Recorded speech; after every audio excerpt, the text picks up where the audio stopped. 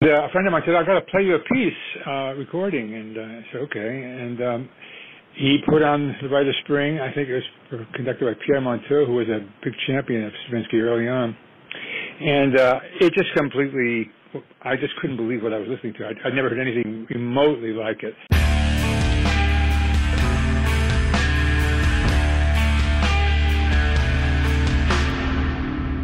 This is Essential Tremors. I'm Lee Gardner. I'm Matt Byers. The idea behind this show is to have musicians and other creators talk about songs that shaped who they are. We're not looking for favorite songs necessarily. We're also not looking for songs that they'd choose to take with them if they were stranded on a desert island. What we're looking for are songs that have significance to them. Songs that might have changed the course of their creative lives or their lives in general.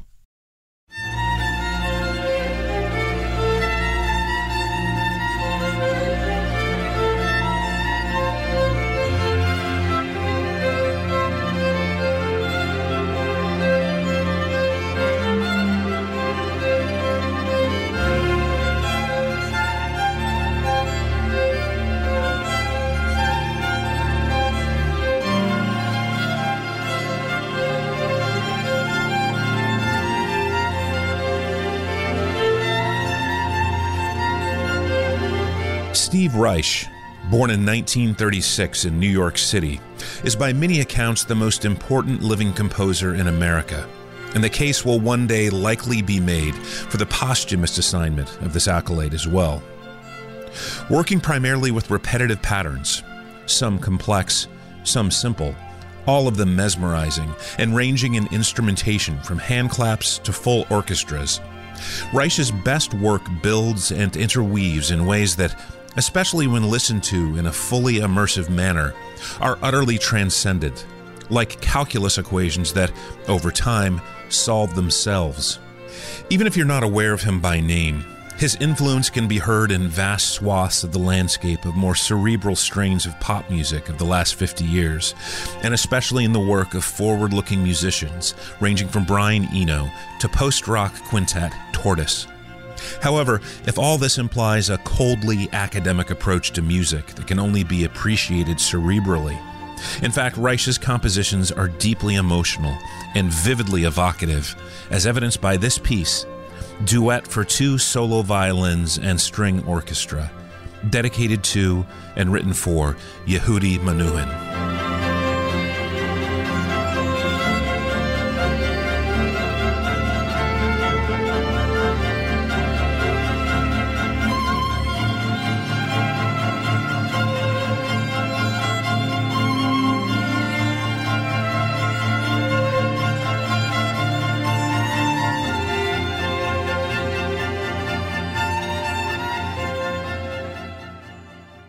The first song chosen by Reich as being formative for him was Igor Stravinsky's La Sacre du Printemps, or The Rite of Spring.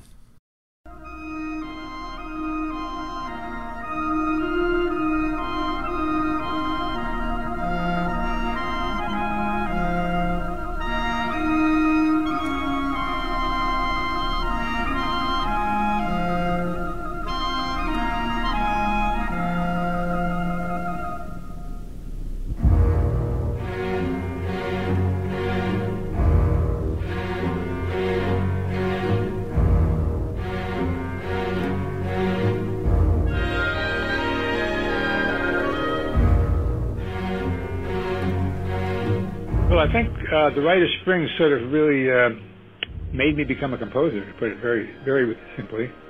I was 14 in 1950. At that point in my life, I really hadn't heard any classical or notated music before 1750 or after Wagner. And I also hadn't heard any real jazz either. And a friend of mine said, "I've got to play you a piece, recording," and I said, "Okay." And he put on The Rite of Spring. I think it was conducted by Pierre Monteux, who was a big champion of Stravinsky early on. And it just completely, I just couldn't believe what I was listening to. I'd never heard anything remotely like it. It seemed like the whole world around me sort of changed. And I just felt that it was the most most wonderful thing I'd ever encountered. As time passed, I began, looking at the score and listening to other recordings and trying to hear Stravinsky conduct, which he still was doing. He passed away in 1971. So there was a bit of time to go to concerts and hear him. What can I say? The rhythmic energy in that piece and in many other pieces, it just struck. I mean, me too. I was studying percussion at the time, and I am sort of naturally a drummer, and it spoke to me very, very directly and without question, and something totally new rhythmically. What was it? Well, a lot of it was what later I would understand is to be called changing meters. 1, 2, 3, 1, 2, 3, 1, 2, 3, 1, 2, 3, 1, 2, 1, 2, 1, 2, 3, 1, 2, etc. Little groups of 2s and 3s, irregularly placed. And that is very prominent in the last part of the Rite of Spring, the Danza Crowell. And I think that resurfaced sort of unasked for when I was composing Tehillim way in 1981. And I found myself, reading the text of the Psalms in Hebrew, Hashemayim Asaparim Kavokel, and a melody popped in my head. Hashemayim Asaparim Kavokel. At the same time, this popped in my head. 1, 2, 1, 2, 3, 1, 2, 1, 2, 3. I thought, what is that? And then I thought, wait a minute, this is like, Stravinsky, unasked for, is like bubbling up from the lower strata in my memory. And it then persisted and became a real second basic rhythmic way of working for me. The first being a kind of all-purpose 3, which is either 1, 2, 3, 4, 1, 2, 3, 4, 1, 2, 3, 1, 2, 3, 1, 2, 3, 1, 2, 3, 1, 2, 3, which I had been involved with since piano phase, way back in the 60s. So I owe a great deal to Stravinsky, and I still admire the Rite of Spring and many other pieces of his, and I guess that's about it. What were you listening to before this? You it sounds like you were pretty familiar with the quote unquote classical canon, at least as it was at that time.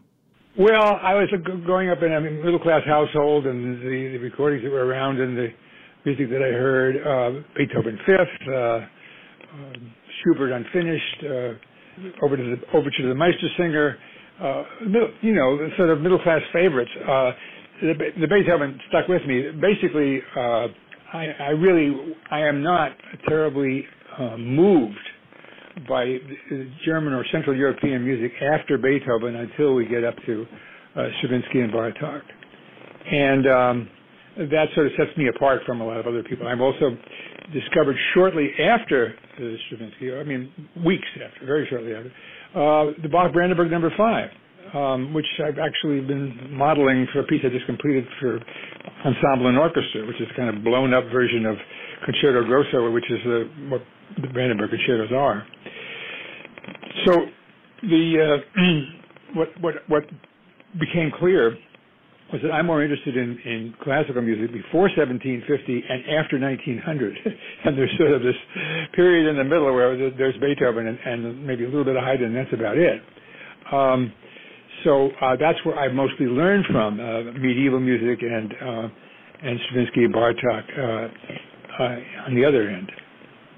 You're not the first guest of ours to pick the Rite of Spring as a formative piece for them, but at the same time, I am wondering about your take on this. It seems like it becomes more and more difficult, as great as the piece is, and as I think undiluted as its power is. It doesn't sound so surprising and shocking, maybe, these days, compared to what a lot of people are more generally exposed to and all the things that have come along since, including your music. Do you think that power to shock is still there somehow? Power to shock is not what's interesting at all. It may be, passingly. I've experienced that myself. When Four Organs was done in 1973 at Carnegie Hall with me and Michael Tilson Thomas and members of the Boston Symphony Orchestra, it caused a riot. We repeated it with the San Francisco Symphony in 1996, and everybody applauded, hey, nice piece.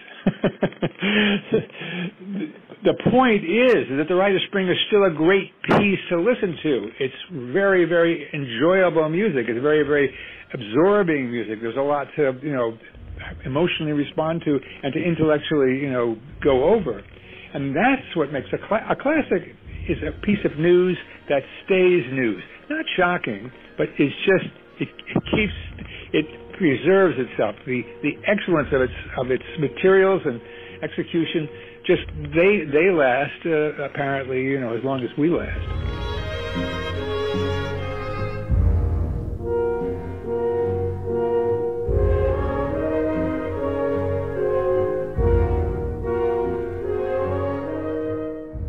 The second song chosen by Reich as being essential to his development as an artist is a piece by 12th century French composer Perotin, Viderunt omnes.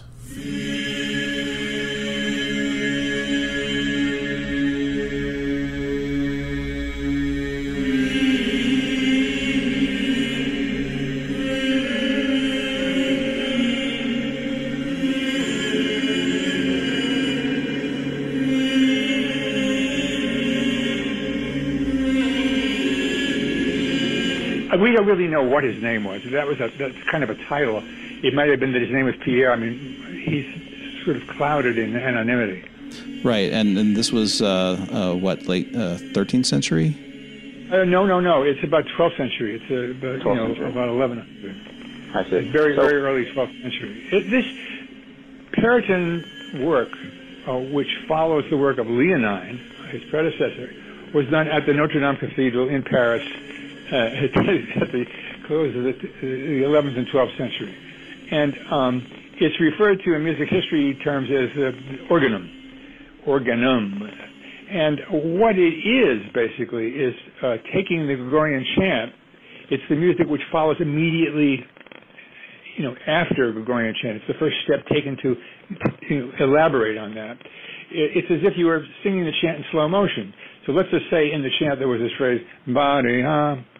Well, okay, in Perotin, or in Leonine for that matter, that little line, da-de-da, would be da.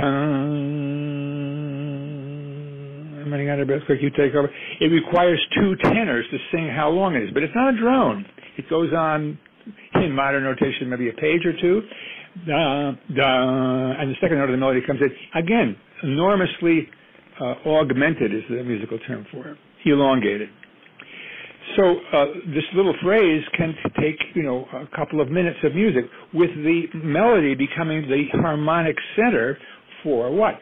For, in Leonine 1, in Perotin 2 or 3 other voices. So you have, in Perotin, the first 4-part music we have in Western civilization, which has become kind of a standard.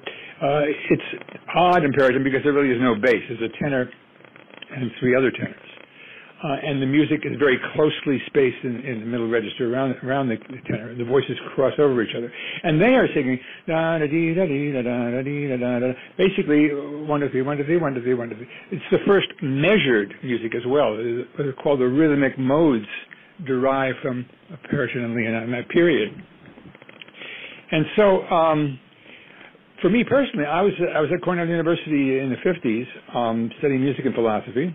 And the music history course taught by Professor William Austin, fine musicologist who is no longer with us, and a great pianist, a great organist, played this piece by this, Perotin guy, whoever that was. And I was just knocked out. I said, wow, that's great. So I went to the library, and there's this book of the Masterpieces of Music Before 1750, and there's a little bit of the score.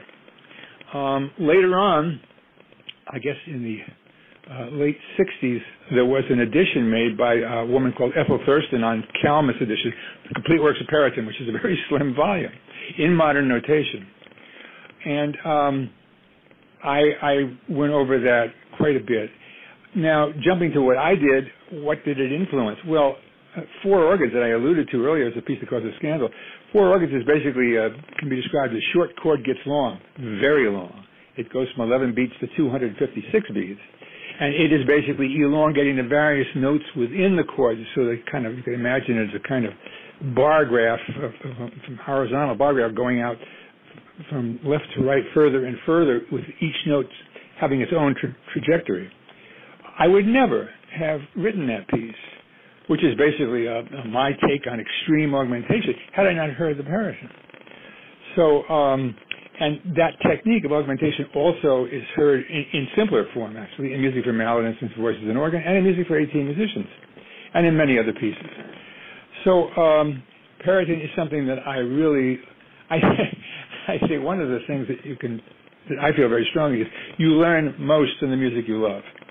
If you're obliged to study something, you can do that, and you will learn something, but it probably will not have the potency of learning something from a piece of music that you really love. And Periton was something that I really loved. I understand that his work had an influence, maybe a more specific influence on a piece of yours called Proverb. Yes, very good. Thank you. Yeah, I passed that by. Well, I mean, I was sticking with the early pieces. Paul Hillier, who's a singer and conductor, who is very associated with Arvo Pärt, is a great conductor I admire enormously. Wanted me to write a piece for him, and it ended up being a piece called Proverb, where the text came from Ludwig Wittgenstein, who's the philosopher I studied when I was at Cornell, which is basically how small a thought it takes to fill a whole life. And as you point out, the subtext there was really an homage to Periton. The whole piece was kind of an homage to Periton. I had his Witter and Omnes, one of the two four-part organ in the big pieces, on the piano as I was writing the piece. I personally think it's one of the best pieces I ever did. It's not that long. I think it's a little under 15 minutes. And there's a recording on None Such which was made by Paul Hillier. And so it's something that you can hear. And it is definitely unthinkable without Periton, because it uses canons which don't appear in Periton, but they're augmentation canons, so that the whole thing goes from something that you hear as melodic to something that you hear as kind of a held harmony, constantly changing inner notes. You know, one of the things that I find interesting, and I've had a number of conversations recently about early music, and I'm struck by the fact that it seems to be still almost this secret fraternity, you know, with a handshake, and there's it's well known, or at least, you know, people know that it exists, early music, but it seems really kind of underappreciated. And I wonder if that's because it's so different sounding now than what people are used to thinking of as music, or just because people haven't heard it, or what? Well, I can't judge, but people, I mean, Nico Muhly is someone I've gotten very close with, and he's devoted to early music and has done some very detailed work on William Byrd's music and other people a little bit later, more in the Renaissance. But I think that starting in the 20th century, which now feels a little while ago, I guess more in the later 20th century, a lot of composers began taking a very hard second look at medieval and Renaissance music. And what you find there is, in terms of composition, very specific techniques. I mentioned the augmentation, taking something that is so many beats long and then elongating. And in the case of Periton, vast increases of unmeasurable. We don't know what his, how many there weren't any quarter notes or half notes in his time. So exactly how that was done, there's no system that we can observe. Then the basic structure of canon, which goes back, I think, 13th century. Summen is a Kummenin was the first that we know of. And canon is the backbone of what I've done. I sort of picked it up by playing through Bartók's Mikrokosmos, the very first books. But, I mean, it sort of predated Bartók by hundreds and hundreds and hundreds of years. So, some very essential basic techniques. Without canon, you don't have fugue, get born in the medieval period. And they're very, very useful structurally, because the idea of what is the canon? Well, what does it sound like? I have no idea what it sounds like. What it is, a sound, some sound, could be somebody speaking, could be, my friend James Tenney, who's no longer with us, did a canon on a glissando. which I called the Barber Pole piece, and somebody else called Busy Day at JFK. It is a canon. It sounds, like some kind of very strange piece of electronic music. But it's an idea where a sound is followed by itself at an unspecified rhythmic distance. And that's wide open to be filled with any sound that you, in the 20th century, 21st century, and on to the future, want to fill it up with. And that's the durability of these ideas, is that they're empty vessels to be filled with whatever personal material you want to put into them.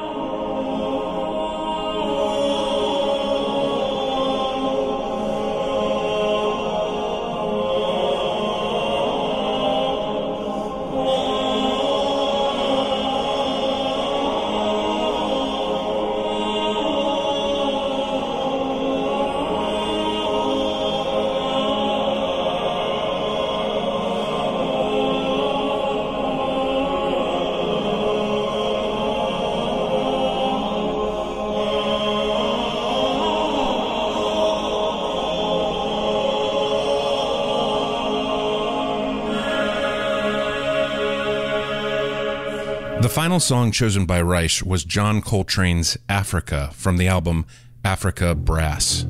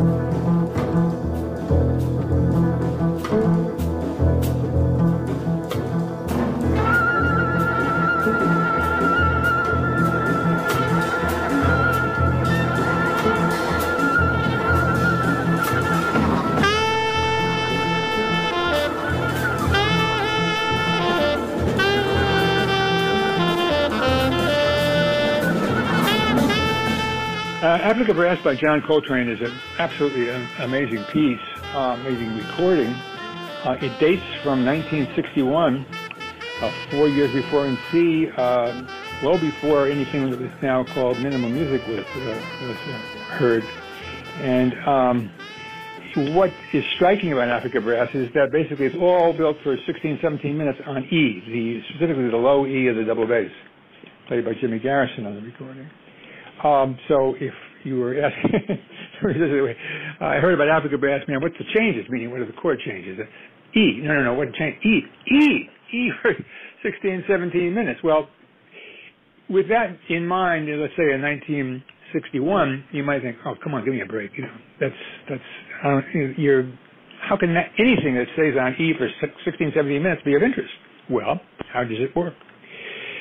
Number one, you've got Coltrane himself, who's playing soprano saxophone and sometimes playing these beautiful melodic, beautiful melodies, and at other times just screaming noise through the instrument. So you've got a great deal of melodic variety.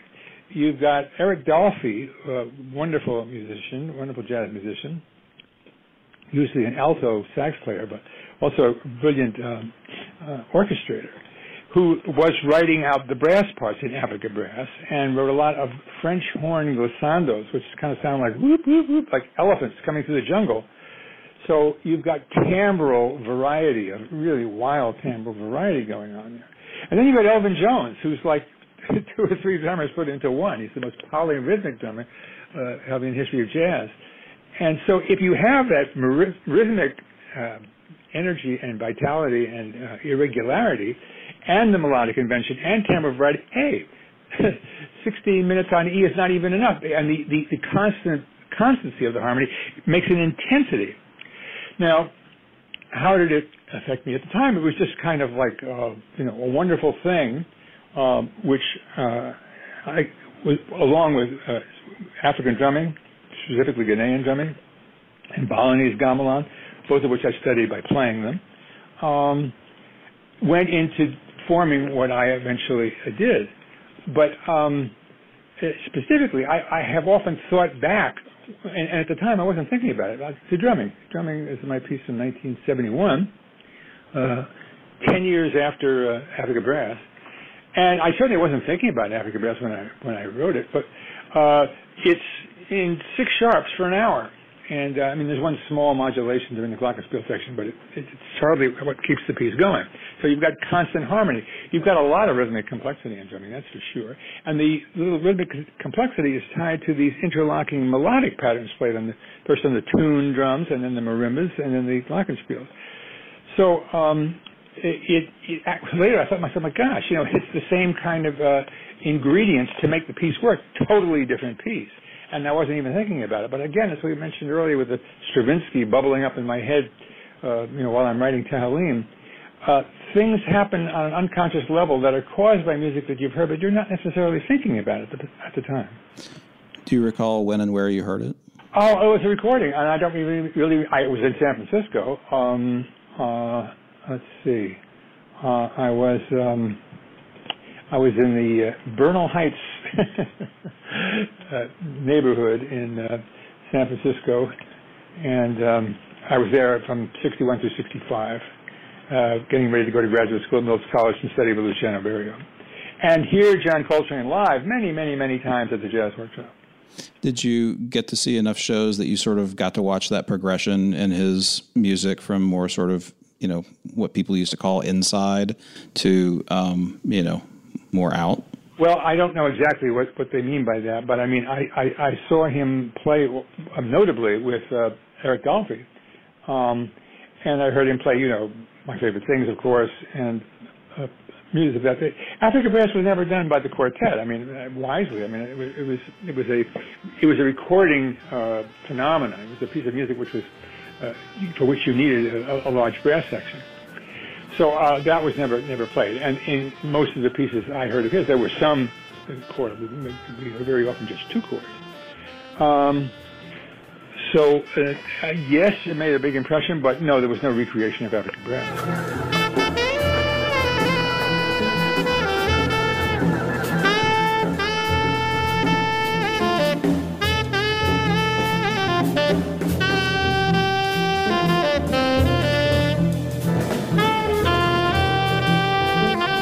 This has been Essential Tremors.